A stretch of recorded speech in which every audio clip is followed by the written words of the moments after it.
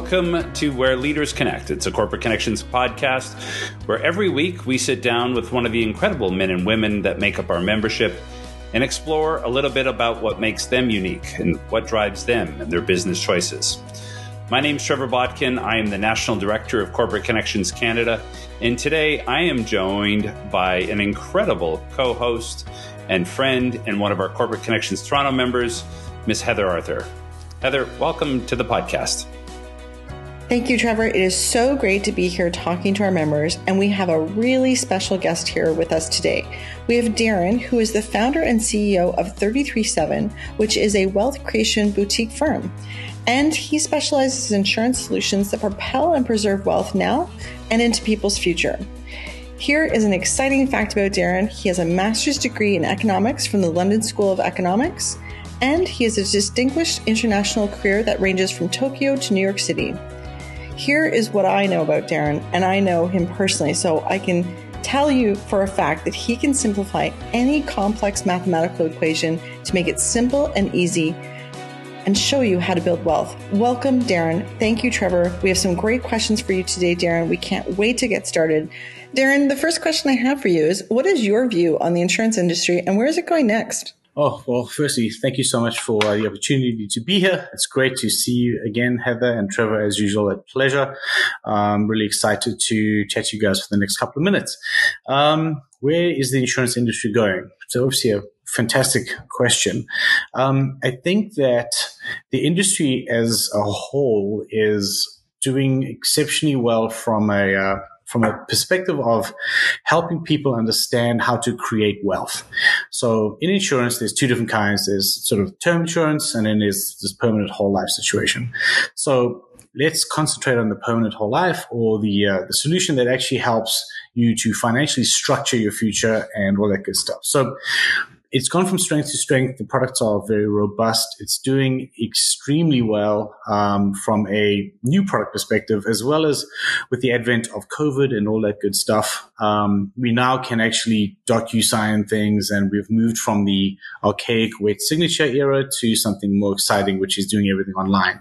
So now we don't even have to meet clients face to face. We can do everything through Zoom and all that good stuff. And that's been exceptionally good. So our reach has actually increased. Whereas we used to have to fly or drive to people, now we can Zoom and get solutions in place for them. And just to finish with the question, as the tax regime in countries around the world become more and more restrictive, it's very difficult for entrepreneurs to actually come up with solutions that can save them tax. And life insurance is one of those things. So we're pretty keen to keep the industry going.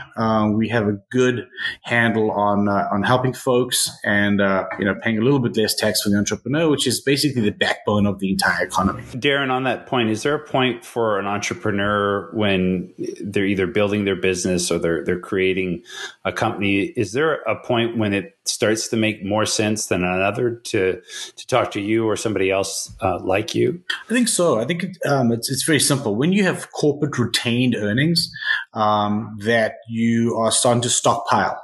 So, you've had a couple of good years, et cetera, you've got $500,000 sitting in your checking account or $1 million, whatever the case may be, and you're trying to get that money out of your corporation and pay no tax, or you're trying to get your wealth to the next level. So you want to go out and buy real estate, you want to go buy a massive plant, and you want to use financing, et cetera, et cetera. There is a level of sophistication required. It also takes money. So these things they don't take 50 grand. Like, they take millions of dollars to set up.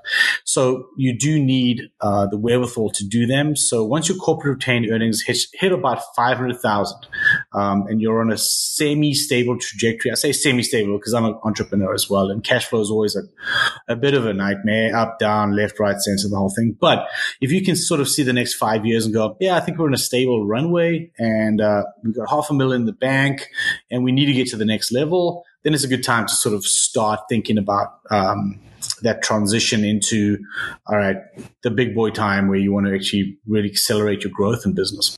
Derryn, one of the things that I'd love to find out a little bit more about is who you are as a leader and your values. And one thing that I know about is that you love to travel. So can you let me know, how does travel influence yourself and your business decisions? Right, absolutely. So yes, been an avid traveler. I've been to 90 countries around the world. I've lived in 6 different countries for over 2 years at a stretch. Originally from South Africa, my parents were big travelers. I got to travel bug pretty early. And I remember my father clearly saying to me that it's better to travel than go to school. So they used to take me out of school quite regularly and put me on trips and take me all over the world. And I think that to a large extent that was quite true. It gives you a global perspective. It gives you perspective on, if you have a bad day, you can think about going to a third world country and think about what their bad day looks like compared to your bad day. So it gives you insight and perspective onto things, the global issues that actually matter. So I like traveling. Obviously, it broadens your horizons and all that kind of good stuff. And it's food for my soul. I really do enjoy seeing new cultures, new things, new people, different environments. And I think it adds to my overall macro perspective that, ultimately things go wrong, but, shit doesn't really matter. You can always fix it. And being myopically focused on first world problems is annoying. Like there's a lot of really crazy stuff out there that, I've always said if you can fix it with money, it's not a problem because all you need to find is money. But if you have cancer, heart attack, stroke, it's kind of hard to fix that stuff up. So it gives me perspective, and I love to travel, and hence I don't like to work very much. I like to travel more than work. Don't we all like to travel more than work? Exactly. What were some of the choices that led you down this path? Like in terms of, now I know there's a lot of people who sell insurance, but everything that you've set up in terms of 33.7 is a bit of I wouldn't say it's a shift, but it's not in a traditional model of how most people set up their insurance company. What were some of the decisions that went into how you've built this business and how you've set it up? Sure. So, we don't sell insurance. We're financial structures. So we structure different products and plans together to create exponential wealth. And whether it was, if I could structure 3 scoops of ice cream and have the same result, I'd be selling ice cream.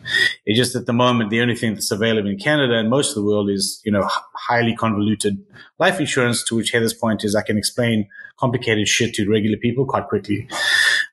So what I realized was, I worked on Wall Street for 10 years. I was in Tokyo 5 years, New York 5 years, 3 degrees in mathematics, blah, blah, blah. I realized I didn't want to do that forever because it's just a little bit boring really to spend my entire life working. So I made a very conscious decision early on in my career that I wanted to build a business that was purely lifestyle, that would make me millions of dollars a year, but I didn't really want to work hard at all. But I had to sacrifice 2 things.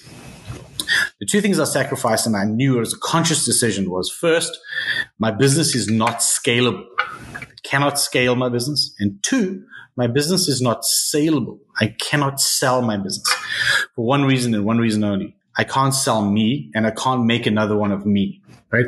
So what I said was I can either build an insurance business, and then a business would then be sold for $100 million when I'm 70 years old, and I can barely put one leg of my trousers on at a time. And then so I wait my entire life.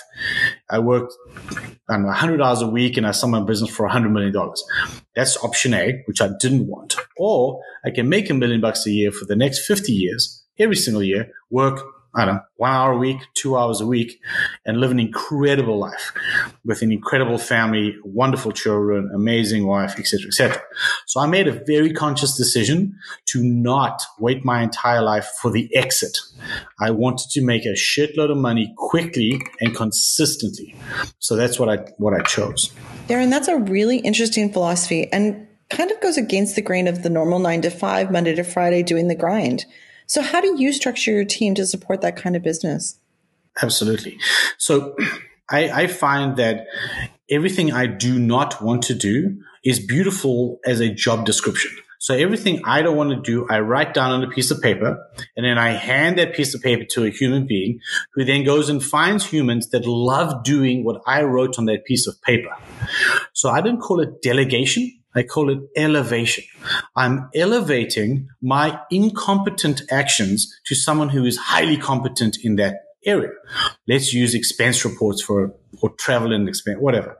Anything that hiring, firing, expenses, Excel work, all the stuff that I don't want to do, I simply give it to someone else who loves doing that. And thereby, they're working in their unique ability. So my unique ability is extremely limited. I can simplify extremely complicated mathematical and structural anomalies in finance. And two, I'm really good at chatting to folks and getting them comfortable with these highly complicated concepts. If it falls out of that scope, I simply elevate it to someone who's more skilled than me and can do something that I do not want to do. So I have, 3 people support me, four, depending, of which I've only met one. The other 3 are in the Philippines. Lovely people, apparently. And they just support every single thing I don't want to do. Hence, my value add and my unique ability is 100% prevalent at all times. So I do not waste any time on stuff I suck at because I give it to people that are better than me. I love that distinction of elevation, not delegation. That is a quotable moment for you, Derryn. I am stealing that completely. Please do. There's a whole bunch in there. I mean, there's a couple of book titles, probably not doing stuff I suck at. As you kind of look at the next 12 months, we're almost done 1 year. We're heading into another year. And maybe as you take a moment to look back, what's something that you really wish you had figured out earlier? Like, what is one thing that you feel right now you're rocking all cylinders on that you wish you would come to sooner? I wish I'd come to virtual sooner. I just wish, I know it sounds kind of weird, but I wish COVID was 20 years ago. Because then maybe then we don't have the technology. But virtual has revolutionized my business. The mere fact that you can actually go through your entire life and not meet an insurance salesman, that makes for a good life. You know, you don't really want to meet me. Like it's not that interesting. But looking at me on Zoom, that's quite fantastic because I'm far away, right? So there we go. So the best thing, and I wish it had happened sooner, was we figured out virtual faster. That would have been good. Because now I no longer drive anywhere. I live in the country, so I don't have to deal with the city nonsense. So it's good. So there we go. I just wish I went virtual faster. That's all. Beautiful. That's a great answer. Thanks. Derryn, we're coming to the end of this podcast, but it is just the beginning of 2022. What are you most excited about that's going to happen in both your personal life and in your business? So very, very excited that the love of my life, Jess, my wife, and my 3 incredible boys, we're moving onto a 103-acre farm on January the 28th. And we're going to be growing all sorts of food. I'm going to buy a tractor. I ordered a Defender, which is a side-by-side. I hope I'm not going to drive it into the creek too often. But yeah, I'm really looking forward to farming and basically not farming like real farming because that's a lot of work. And obviously my penchant for not doing work is clear on this presentation. But just being in the country, in nature with my wonderful wife and kids is going to be absolutely the best thing in my 45 years on this planet. I cannot wait. And you're all invited to come and spend some time at the farm with us, playing with asparagus and onions and garlic and other bits and pieces. So there we go. That's what I'm looking for 2022. I love it. That is so exciting. And I am going to bring my 4x4 onto your land and we're going to do some racing. That'll be fantastic. The more 4x4s, the better.